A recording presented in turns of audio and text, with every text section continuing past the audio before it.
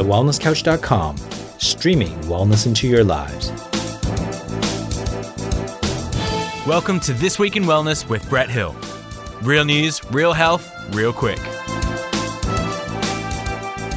Hi, I'm Brett Hill, and this week in wellness, the New England Journal of Medicine has published a study suggesting that the presence of mucosal antibodies in the airways may be responsible for the decreased risk of Omicron COVID infection for those with naturally acquired immunity when compared to those who receive vaccinations alone. Led by Swedish researchers, the community study looked at over 2,000 healthcare workers in the Danderyd Hospital, Sweden. The researchers examined the participants' immune responses in the spring of 2020 and then followed up every 4 months since. The levels of immunoglobulin A antibodies in their airways were measured, and whilst all of the triple vaccinated participants had high levels of IgA antibodies in their blood, only 62% had detectable levels of the antibodies in the mucosa of their nose. The levels of the antibodies in the nose were, however, increased by a factor of 40 times after natural Omicron infection, even if the symptoms were mild. High levels of mucosal IgA were shown to more than halve the risk of becoming infected with Omicron. It's not surprising that antibodies in the respiratory tract neutralize the virus locally,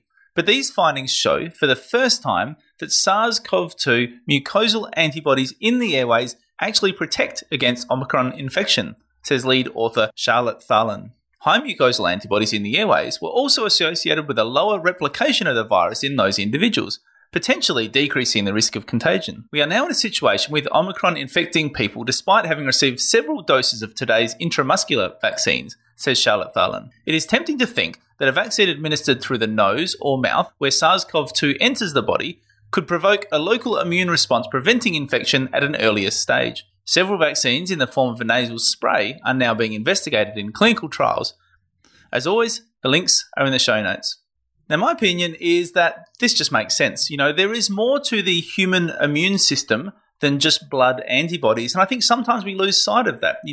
Your body has a vast array of natural defenses, whether it be just the skin itself, right? Or the antibodies that exist on your skin and your mucosal linings, right? Because that's all one continuous lining, the outside of your body. So your body has a number of different ways of naturally fighting off infections. And I think sometimes when we just try and dumb down immunity to suggest that it's all about the blood antibodies, then maybe we miss out on some more of the bigger picture. I think it's interesting that this study looked at naturally acquired immunity with vaccination versus vaccination alone, and yet the conclusions that were drawn were not about the benefits of natural immunity, but were about the benefits of potentially a new vaccine that wasn't tested in this study, whose results would be at this stage unknown, although those studies are being done. So I do think that it's curious timing that this study comes out suggesting that this nasal mucosal antibodies are super important, just as the new vaccines now in the trial phase are starting to come out. I do think it's a shame in this study that there were no participants with naturally acquired immunity alone. So we don't have a point of reference there, a point of comparison to see where that would sit of naturally acquired immunity versus triple vaccinated versus both of them together. I think that would be a great study to see where the results sat in terms of that and to give people more information so that people can make really informed choices, whether that be individuals, whether that be politicians, whether that be doctors, all of those people who need to make those really important choices right now. But, I do think that the better we understand the way our natural immunity works, the better solutions we can come up with for COVID-19. So you've been listening to This Week in Wellness with Brett Hill. To continue the conversation, find us on Facebook at facebook.com/This Week in Wellness. If you like this episode, please leave us a review on iTunes. And for more information about this and other projects from me, head to drbretthill.com.